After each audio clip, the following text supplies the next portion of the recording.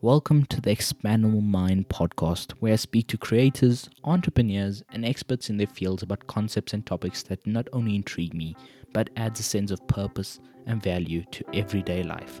I am Vayan Narka, your host on the Expandable Mind podcast, and in this episode, I speak to Hasan Kubba. We will speak about networking, finding your unfair advantage, and entrepreneurship. If you haven't heard about Hasan, then here's a little bit of an overview. Hasan is co-author of the UK's Business Book of the Year award for 2021, The Unfair Advantage. He's an experienced founder and startup strategist. Hasan is a specialist in marketing, technology startups, and fundraising. I would highly recommend, if you haven't already purchased a copy of The Unfair Advantage, then head over to the Amazon link in the show notes and purchase yourself a copy, as it personally has allowed me to grow as an individual and given me new insight into entrepreneurship. We will also make reference to this book during the Expand My Mind podcast episode. Thanks, Hasan, for joining us today on the Expand My Mind podcast. Really appreciate your time. Hasan, can you tell me your story from being a 1-year-old, having a birthday party, which is already, should I say, jargon-based, already having that doctor preset by your family, to being this person who has co-authored a book and lives the ultimate life, if I can say that. Vahin, first of all, thank you so much for having me, for inviting me on, for your kind words about the book, about me. You flatter me. No, it's a pleasure to be here. So my story is that, I mentioned the story in the book that my parents, and actually apparently it was my grandfather, got me a doctor cake when I was 1 year old to be like, this boy shall grow up to be a doctor, which is hilarious. They weren't that serious about it. They never really pressured me at all. But they would have loved for me to become a doctor, and I was going to become a doctor. So I was born in Baghdad. This is back home in Baghdad, Iraq. I was born there, and I came to London when I was 3 years old to escape the wars and Saddam Hussein. And we basically grew up in quite a modest background, let's say. We had that kind of government support, the free school meals, that kind of thing. But slowly we kind of did a little bit better. And I was good at school. I didn't enjoy school, but without doing my homework, I was kind of good at exams and stuff. So I liked science and maths, particularly science, actually. And so it felt like a natural fit for me to become a doctor, well-paid, prestigious job. Why not? Saving people's lives is awesome. So that was the path I was going down until I dropped out, to my parents' horror and shock. And actually, no, they were really sweet about it. But they were like, what are you going to do? Why? And I was like, I don't know. I was feeling kind of depressed. I was like 18 years old, feeling kind of depressed because I didn't know what to do with my life. I was just kind of binge watching shows and stuff. I was just doing nothing. This is before the days of Netflix. I used to like torrent shows and all that, and just watch them on my laptop. It was a pretty sad time in my life because I just had no direction and I had no motivation. And then I decided, you know what I'm going to do? I'm going to study economics. I'm going to learn about the world. I'm going to learn about how it works, because I didn't want that life of doctors and patients and disease and health. So I thought, okay, let me learn about the world. I hadn't studied something like economics before, and economics is about the allocation of scarce resources. That's quite an abstract way to define it, but it's quite interesting in that sense. And I chose a specific university called SOAS, the School of Oriental and African Studies in London. It's part of the University of London, so it's like a good university. And actually, I talk in my podcast in Ali Abdal about how I got in there. I got in there in a funny way. I don't know if you remember that story. Yeah. But I did economics, and then I still kind of didn't know what I wanted to do with my life. And also, I was still kind of not very motivated. It didn't solve everything for me to change my degree. I wasn't studying. I wasn't turning up for my lectures. I kept getting these like warning emails from my university about my attendance. And I would literally feel too stressed and anxious to check my university email, because they all had these warnings of like, if you don't come in, we're going to kick you out. And it's not that I was hardly going in, literally hardly. I was going in, but like very little. I was probably missing 2 lectures for every one I attend or something. and I wasn't doing the work, and I was missing the tutorials and stuff. Um, and I didn't know what I wanted to do as a career. And the typical path, especially like being based in London, is like, or maybe just generally, is finance. Like after economics, you go into finance, or you go into banking or investment banking or something like that. Maybe management consulting. And well, actually, I didn't really consider management consulting. So it was more like, let me focus on the banking side. So the city of London, London is like a financial hub. There's a lot of good jobs here and highly paid. And I was quite ambitious. Mm. So I wanted something highly paid and, a good job. But the thing is, these Yeah. graduates would come in on like careers day and they would talk about their jobs in investment banking. And I was like, yeah, we're in M&A, which is mergers and acquisitions. And sometimes we're Yeah. at the office for 72 hours straight. And they're kind of like bragging about it. I'm like, that sounds awful. Like, what kind of life is that? Okay, you're getting paid a lot of money, but you don't have the time to enjoy the money. So what's the point? Yeah. So I felt very demotivated, and I didn't know, okay, what do I want to do with my life? But actually, I was struggling with university. So I was smart and I did well at school, but I didn't. But I kind of did like see. I was getting worse and worse every exam. Like, so we have the GCSEs in the UK. We have GCSEs when you're 16, and then you have the A levels when you're 18 to get into university. And I Yeah. did pretty good in my GCSEs, but not good for me. Like, I could have done much better. I could have like really smashed it, but I kind of just did pretty good. And then I did like quite good as well for A levels, but even lower because I went to a sixth form college where, and this was my problem, Vahin. And I'm going into detail here because I know your audience is kind of at this stage in their lives, kind of thinking about university, what they're going to study, what career to take. So Yeah. I'm going into a bit more depth. And also, I enjoy telling this story because it was a very pivotal time in my life. And when I'm on these business podcasts, it's not Mm. very relevant to talk about it. So my main issue is that if there was no one forcing me to, I didn't turn up or I didn't do the homework or do the work. So I would just do the Yeah. bare minimum and just coast by. So my sixth form college, it was more of a college. So this is 17, aged 16 to 18. They were a little bit hands off, but not as hands off as university. And then when I went to university, there's even more hands off. And that's why I struggled because it's like I had no accountability. So I wasn't turning up to my lectures. I wasn't really doing every essay that we had due, every assignment, I would do it very last minute and I would be stressed out. And every time I would think, oh my God, if I just had time, I would have written such a better essay. But this is so rushed and so Yeah. terrible. And I would lose marks for handing it in late. Literally, I would like literally get marks knocked off because it was like 24 hours late or 48 hours late.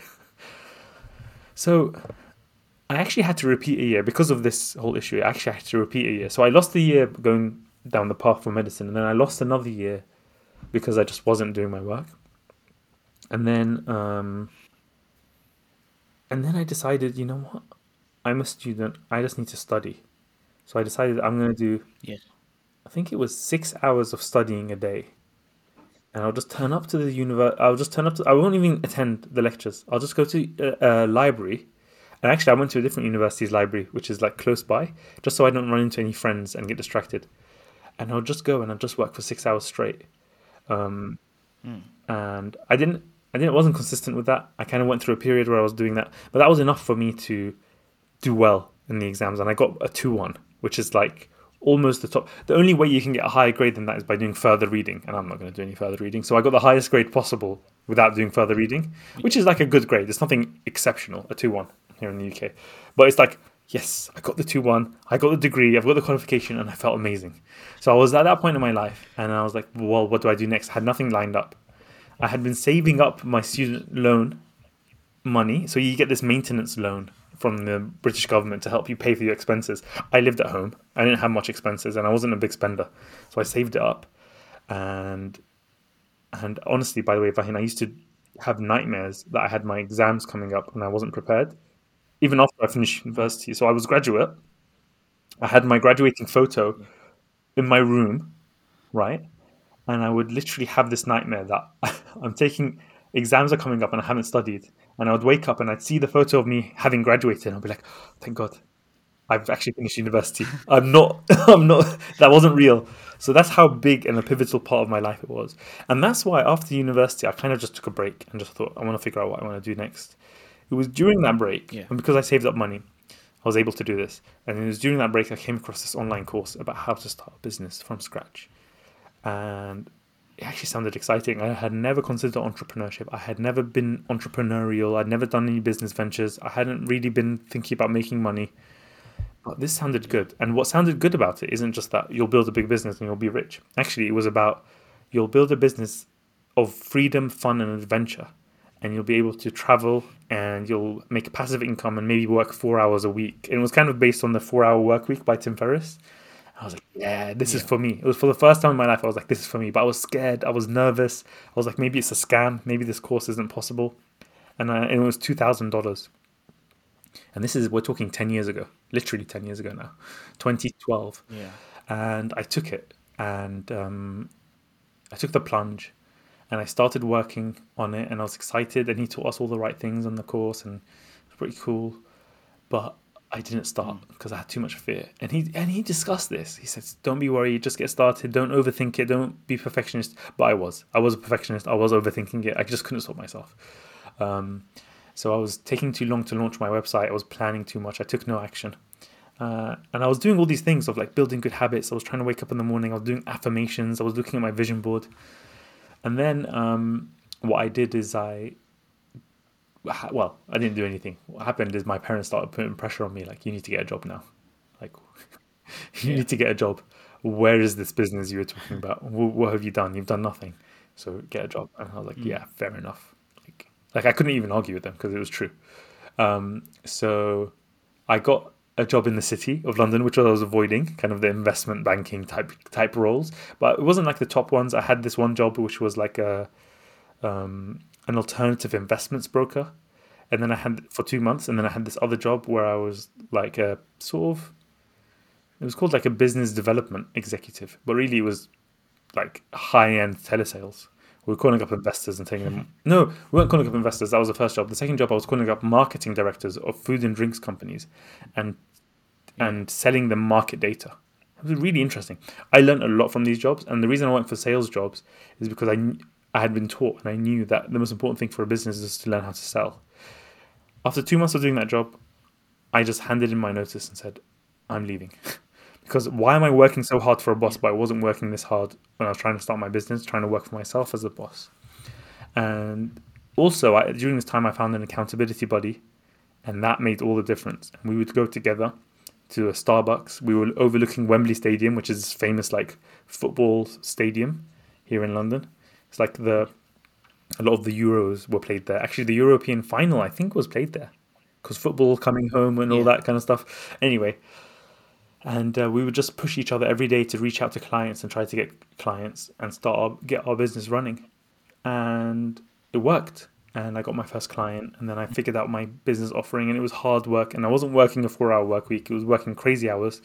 It was really tough, but I kind of enjoyed working for myself. I was learning a lot, and it was really stressful moments and difficult moments at times. But 2 years in, I really had reached a point where I was making passive income, and I was traveling around Southeast Asia. It was awesome. And it was during that Yeah. time that I met Ash. Actually, I met him in London when I was back in London, and I was like thinking, what do I do next? Because I was getting lazy because I was making passive income. Uh, Yeah. and then he told me about this tech startup world, and then I learned about angel investing, and then I became like his investment partner. And it was with him that we came up with the idea of how do we know who's going to succeed and who's going to fail in business.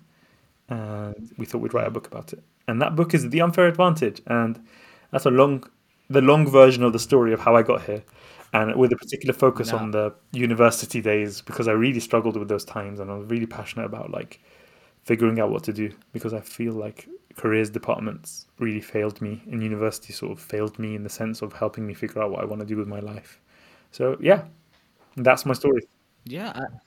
I really like the story, and I think the audience will be getting more insight into who Hassan Kuba is, especially. I don't think you wrote about the university No. days and so forth. So I've done I also do the Cambridge syllabus. I'm an A-level student right Okay. now, so I can kind of relate to being with the science part. I'm a science dude, so like, okay, I really like the science.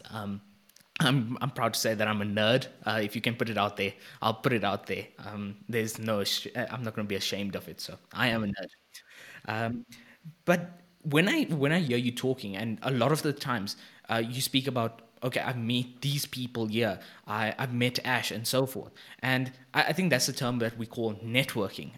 What does that term mean to you? Because I think a lot of people around the world think that networking is that only it's only about in the business world, it's only about working in that corporate structure that we can network. And I think you defining it will allow the audience to like break that myth. Okay, what is networking? I think networking is making friends. That's it. It's getting to know people. Like, you don't need to be tight friends, let's say, but like, so let me give you the examples. Me and Ash, it was a friendship at first. Um, for example, he hadn't been to Southeast Asia, and I told him, "Hey, come down to Malaysia." He had a startup in Dubai at the time, so he came and met me in Kuala Lumpur, and that was fun. And we had some nice food together, and just like hung out. And we met startup founders actually in Kuala Lumpur, and that was pretty awesome. Um, it was just yeah, it was that's how it started. We just started being friends. Um, my accountability buddy, what we had in common is we had taken the same course and we lived close to each other. And actually, he went to the school that was near my house. And it's about finding commonalities. So a lot of it is about rapport. It's about finding commonalities and just being genuinely interested in the other person and asking questions and connecting with them and being a good listener. And that's what it is. I think I have more about it in the book about like really it's about your network is about who you know and it's about how well you know them, and who you know meaning who do you know and who also knows you. That's what it means. It Yes. means like um, a contact. It's like somebody who would reply to you if you sent them a message. They'd reply because you Yeah. can't you know them. You might not know them very well, but you know them well enough that you can go back and forth in a discussion. They'll meet you for a coffee. That is a contact. That's how I would define that. But then it's also that's how many, that's the number. But then there's also how deeply you know people and the depth of your relationship. And so it's very important to think about breadth and depth. And the depth is about how much time you spend with each other. Like they could be just fun times, they could be just adding value. So I think a great way to network is to publish stuff, put stuff out there. Like for you on this podcast, this is a way for you to network. You get to meet people, right? Yeah. So publishing stuff, putting stuff out there is also a fantastic way of networking. Being a creator, tweeting, or being a YouTuber, or having a podcast, or being on TikTok. That is what people who are drawn to what you're talking about and the content you're creating will start to reach out to you. And it's Yeah. pretty cool. Or you start to build an audience, let's say, and that's kind of like a community, and that becomes your contacts in a Yeah. funny way. So, yeah, networking.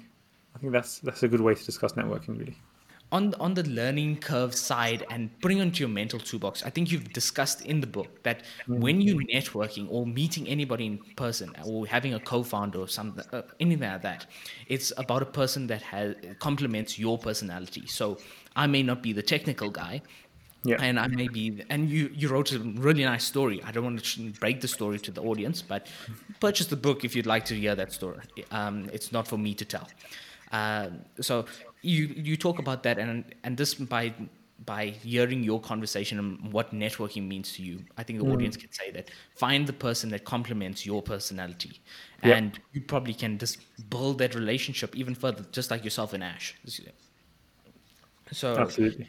yeah, and I think then we move on to like talking about the Miles framework. And how did you and Ash develop that? Where did that come from? It's such a smart acronym that recently I've just been applying it. Like, I've been auditing my life in every single way. Like, I write it down. So the Mars framework actually credit to Ash, my co-author, who came up with that one. It was a way to kind of put them into categories. What I did is I developed it further. So money is like the most typical one because it's like, yeah, I don't have the money to get started, and that's classic. And yeah, there is some merit to the idea that you do need some money. Not always. There are ways around it. There are ways of being resourceful, and we do get into that in the book. And there are ways that we're having little money is an advantage as well. Second is intelligence. And at that stage, there wasn't the insight added on. And then you have location and luck, right place, right time, which is great. Maybe it was me that kind of, I can't remember now, but it might have been me kind of giving it the right place, right time kind of vibe. Might not be, I can't remember that part. But expertise was there. And then education was there. And I added expertise because I wanted to say, well, it's, there's different types of education, and you can learn by doing and get expertise by taking like a course, or just by doing it, or just by practicing it yourself. Most people think about like a formal education. And then status was there as well, and I expanded it into different sections. Same with intelligence. So I kind of developed it more. I put the mindset as a foundation, and that's something that wasn't there before. Because I was like, what about people who are going to say, my unfair advantage is my mindset. It's my heart, the fact that I work so hard. It's the fact that I have a good work ethic, or the fact that I'm very curious, or something like that. And it's like, well, that's mindset factors. And mindset factors are not really, you can kind of put them as not unfair advantages. You could argue that they're unfair as well in some sense, philosophically. Like you might have more predisposition towards certain mindset than other people, and that's part of your personality type. But really, anybody could change their mindset. That's what I believe in. That's what I believe in strongly. And therefore, it's not, you could kind of snap your fingers and change your mindset pretty much. Like a good book, or even a good lecture, a good, speaking to somebody can really shift. A mindset can shift sort of like that. It doesn't always, but it can do. Whereas there's other factors you can't just suddenly overnight have money. You can't suddenly overnight be intelligent, or be in the right place at the right time, or have the education that you need, or have the high status that you need. It's not that simple. And I think I introduced the network as being part of your status. So those are the things that, we just brainstormed it and figured it out, and we just thought, okay, the best way we did it is sort of stress testing it and thinking, trying to poke holes in it, and that's how we developed it as a concept. You just spoke about mindset, something that is important to mental health, as we are a mental health niche podcast. And do you think that the ultimate driving factor to do anything is your mindset, having that growth mindset instead of that fixed mindset?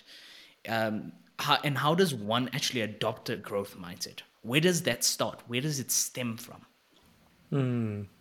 It's a big question. Obviously, you're referring to Carol Dweck's book, which we refer to in our book, called Mindset. And in her book, she talks about the two different types of mindsets, the fixed mindset and the growth mindset. And the fixed mindset believes if you can't do anything, then that's it. You just can't do it. Some people can just do it, some people can't. And it's like an extreme belief in predetermined sort of talent, or inborn talent. And a growth mindset, a good way, and this is how we describe it in the book, a good way to break it down is just to say, add the word yet. So you say, I'm not good at coding yet. I'm not a good speaker yet. I'm not good at basketball yet. If you just add the word yet, it stops being a fixed kind of statement where you're kind of like going to stay static and not improve. Yeah. So by adding that, you can say there's room for growth. I can learn that. And that mindset to think I can learn something is absolutely essential, rather than saying, I'm just not good at it. Thing is, there is some truth in talent, and we get into that in the book. You are better at some people are better at some things naturally than others. It just is the case.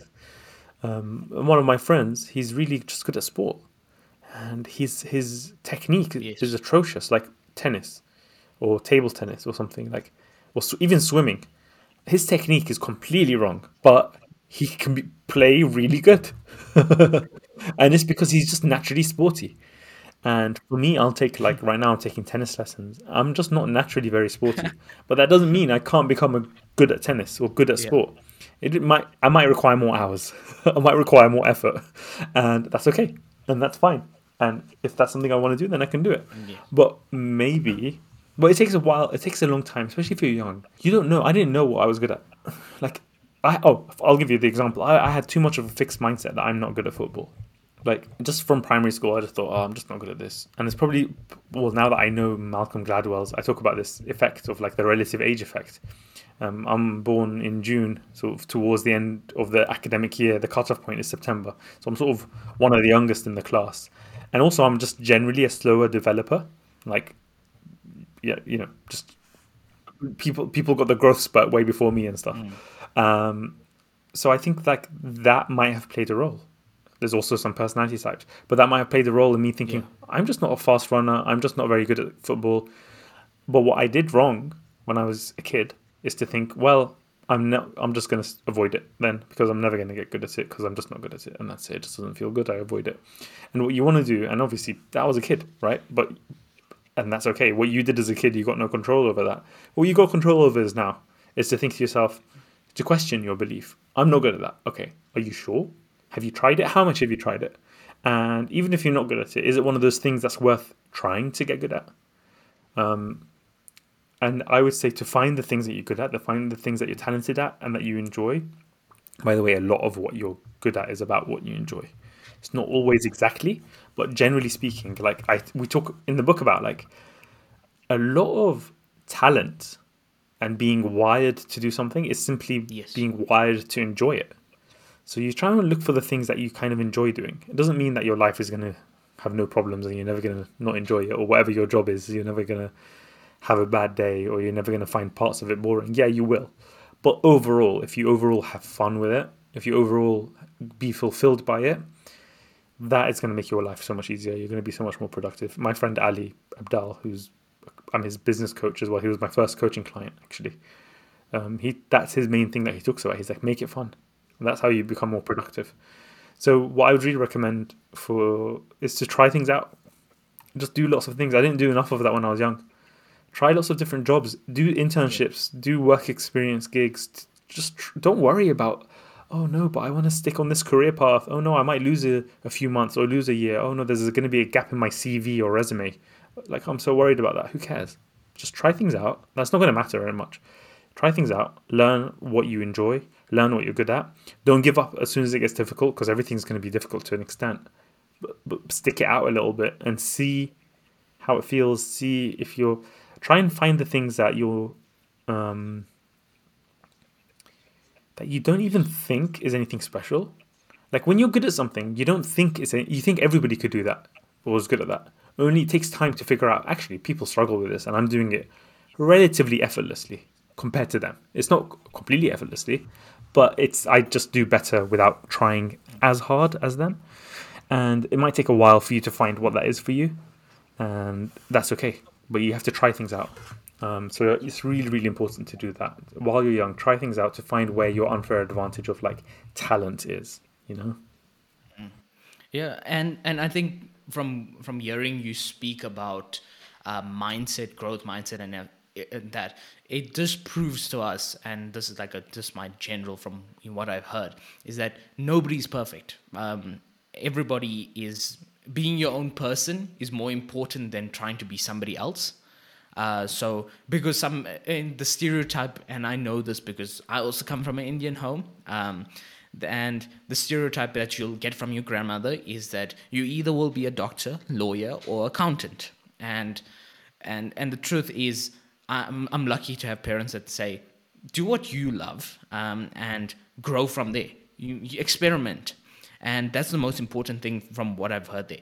Growth mindset is all about experimenting rather than saying, oh, I'm so stuck on this track that it's going to fulfill somebody else's happiness and not even mine. So, Hasan, I love what you said there. To the students and the audience that are listening out there, experiment, have a growth mindset. Don't ever have this mindset where a career in being a doctor is because your grandmother wants it, you have to do it. You don't have a choice. But that is our 2 cents from our sides. And I'd recommend it. I have flexible parents, some don't. And I just hope that parents that maybe listen to this start giving your child a way to experiment, because that's the best way that they can grow. And I think from growth mindset, having a why is the most important thing. And you speak about this throughout the whole book. It's not just one chapter that you can say, but from having your mindset correct, you can audit your order through the miles framework, and then you'll be able to say, okay, this is what I'm actually passionate about. But finding a why isn't a one day thing. It's not today I'm going to wake up. And I think that many people say that finding their why is not it's like, oh, I found my why today. I want to be a doctor today because this is what everybody's encouraging me. And I'd like to know that when you ultimately what is your mind, that growth mindset? And when you said after 2 months I'm done working for this corporate structure, I'm out of this rat race, I'm so sick of it. um, how did you what is the mindset like? Where did you get that confidence and that confidence boost to say, let me create that web design business, and who cares about the rest? Where did you find your why? Where did that passion come from? Where did I find my why? I have this kind of rebellious streak in me a little bit. So I was a good kid. Like I wasn't like the naughty kid of the class or something, but I did Yeah. have a bit of a disdain for authority, and I see this. It can be relatively common in sort of like the quote unquote like the academically smarter kids sometimes, because you can even see sometimes you can even see when the teacher's wrong and you're like, why are they telling me what to do when there's something, or I'm not sure, I guess that's my theory, or maybe it's just a personality thing, that I had a bit of a disdain for authority. And I think I just didn't like the idea of being told what to do. Like I still remember, like, because I was working in sales for a while, like we would just be hammering the phones and working hard, and the manager would be sat right there, just kind of leaning back on his chair, and we're all using our standing desks and standing, and he'd just be leaning there looking at pie charts, and I'm like, what the hell is this guy doing? He's looking at pie charts, and he was probably looking at how well different salespeople are doing. I mean, he's managing salespeople, right? But, and apparently he's paid his dues. Apparently he was a really good salesperson, but like now he doesn't do it anymore. And I just felt like, can I just skip to to doing the management side or something myself? And I just remember feeling that way and just feeling like, and I had nice managers, by the way. Like I didn't have any horrible boss, but I just felt a bit like, I don't know. I'd prefer to do my own thing. I prefer to build something. I prefer to live a life of my own design. And I think I was influenced by a lot of reading. A lot of the time it was like blogs and stuff. If I had been a teenager now, it'd be probably YouTubers who talk about it. But I read a lot of online blogs and books and stuff. That kind of gave me that mindset. I think when you talk about YouTube and vlogs and that type of thing, I think that my biggest inspiration came from Ali Abdal. And I was like, and he's so fortunate to have like contact with him all the time. And I was like, yeah, then now that's really awesome. And to have you speak to you, somebody that knows him, is 100%. It's like Yeah. at the top of my list. But as we move on, and you found your why through experimenting, watching YouTube. So parents out there, students out there, watching YouTube is a good thing. It's not going to be a lie.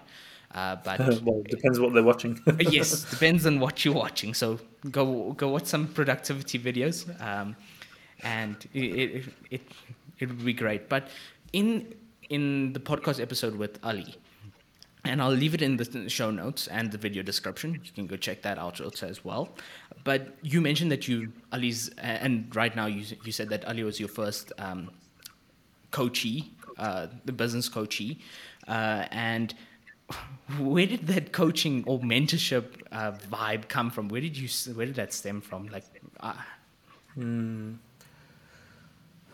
think I've always had this kind of like, because I'd read a lot of self-development books younger, so I'd always like almost not that much, not to a crazy level, but with my friends, so not to like everyone, like in the playground or something, but like with my friends, I would often talk to them about the stuff I was reading, and I would kind of try and get them to join me on the journey of improving ourselves and stuff. So I think I've always had that in me a little bit, to be a bit like, come on, let's do this together. Let's improve ourselves. And it would never work, by the way.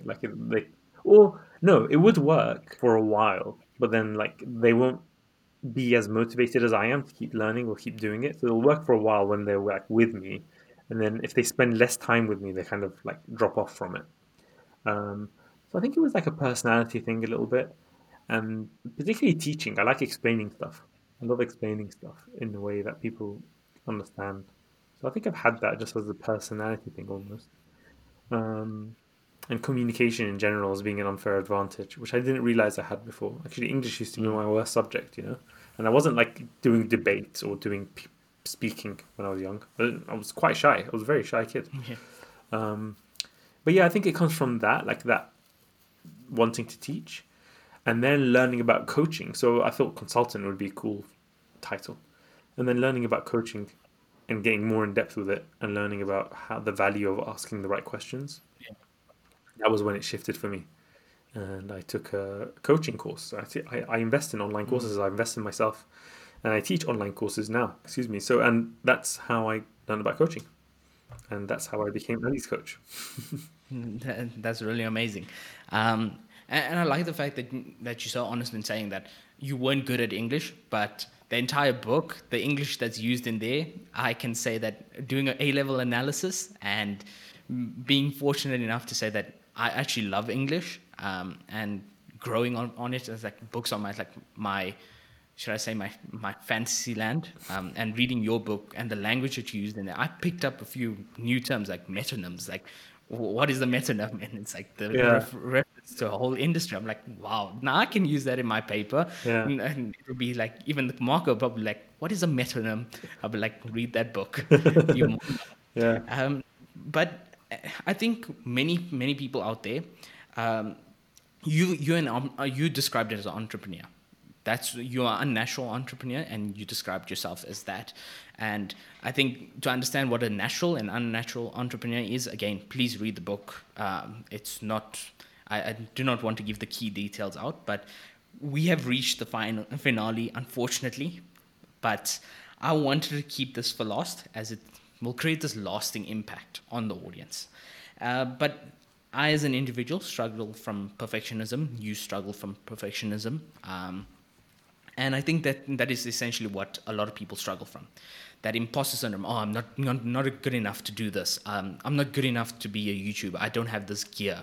I don't have this editing skills. And we spoke a little about growth mindset and how we can actually relate. Okay, I do not know how to video edit yet. And that's an important thing. But what sort of tools could one add to their mental toolbox? And I coined that word into the podcast because it comes from the book, directly from the book, to overcome this sort of intimidation. What kind of tool should someone have in their mental toolbox to overcome the intimidation of perfectionism? I was recording a podcast. We actually have a podcast called the Unfair Advantage Podcast. It's in like stealth mode right now. Very few people know about it, but we're going to be launching it on YouTube soon. Yeah. If you're listening to this, probably already on YouTube, check it out, or just search for the Unfair Advantage Podcast. Search my name, Hasan Kubba. Maybe you can even have a link to it in your show notes. And we were talking about just showing up. So I tweeted recently that you need to focus on just showing up, and that's in a metaphorical way and sometimes a literal way. So what does that mean? Let's say if you want to start a gym habit, somebody like me, and if you really suffer from perfectionism, it could be someone like you as well, which is to say, I need to have the perfect program. I need to know exactly what I'm going to do. It needs to be the most optimized workout routine. I need to know how much weights I'm Yes. going to do, how many reps, how many sets. I need to understand everything to get it just right. And actually, you just need to show up to the gym. You just need to show up. And this is, it's all about, and I reference Atomic Habits in the book. It's Yeah. one of my favorite books, actually. It came out just as I was writing The Unfair Advantage, or maybe even just as I was finishing it, actually. And I just thought, oh yeah, he really nailed it, because I was already really interested in the habit stuff. So James Clear wrote the Yes. Atomic Habits, and he talks about how you first need to establish a habit before you can improve it. And so, if you want to build a habit of of working out, then you should show up at the Yeah. gym, or show up by doing one rep of a pull up or one rep of a press up. Like if you're just going to work out from home, which I do as well, I do both. And that applies to every area in life. So if you want to be a podcaster, your perfectionism's get the better of you, just show up, meaning just record and publish. Don't worry about it. Just do it. And yes, you're going to feel, Yeah. oh my God, people are going to judge me. It's embarrassing. Actually, you don't need to tell anyone about it yet. Yeah, you could just do it. You could just do it, and you could just be out there, and probably you're going to get like one Yeah. person who listens to it or zero. It doesn't matter. But then you'll think, oh, but why am I doing this for? I want to build an audience, or why I want to help people. Well, no one's. It doesn't matter. Just get the reps in. Like that's just an example. Or you want to. Same with YouTube. The same with Twitter. The same with whatever. Mm. Just do it. TikToks. Right now, I'm doing a TikTok every day, and it's awkward, and I feel like, oh my God, like this is not me, Yeah. and I'm too old for this, or whatever. Okay. Just do it. And I haven't done mine today. I'm going to do mine. You just need to show up. So that's my advice for perfectionism. Lower the bar, meaning your quality bar. Focus on quantity before you focus on quality. Establish the habit first. Just show up. Yeah, and I like that. I'm also a gym like, should I say, a gym fanatic. I I believe that going to the gym, I unfortunately can't train at home. I have this thing. I like, okay, I'm going to train at home today, and by the time I get outside, I'm like, nope, it's not my forte. So I believe like, okay, I'm going to go to the gym. It's not too far, but I have to go to the gym, and then I Yeah. already have that mindset in. And Atomic Habits, brilliant book, so I Yeah, it's can great. understand It's why great. it's. I mean, I could talk about it all day. Unfortunately, I do have to rush off. Thank you so much, Hassan. Really appreciate your time. And yeah, hopefully we can get you. Oh, I wanted to mention also, Yeah, because people are listening to this as a podcast or watching it on YouTube, is there going to be a video version there of this, by the is, way, yes. Ibrahim? Awesome. Good. I believe in video as well. You might be interested in the audiobook instead. So I like audiobooks. So there's an audiobook version. My voice is on there. Ash's voice is on there. My co-author. It's really cool. So yeah, check it out on audiobook if you're not a reading type. Yeah. And just one last question from the audience, not from myself, but this is from Twitter. I've always felt like networking and knowing the right people has strongly been linked to privilege, and you've mentioned this in the book. But what advice does Hassan have for people who don't have the foot in the door, like the bulk of our unemployed youth? Yeah, you need to hustle your foot in the door. you need to you need to just like get started. You need to reach out to people. You need to publish. So actually, I'll refer you back to the beginning discussion that we had.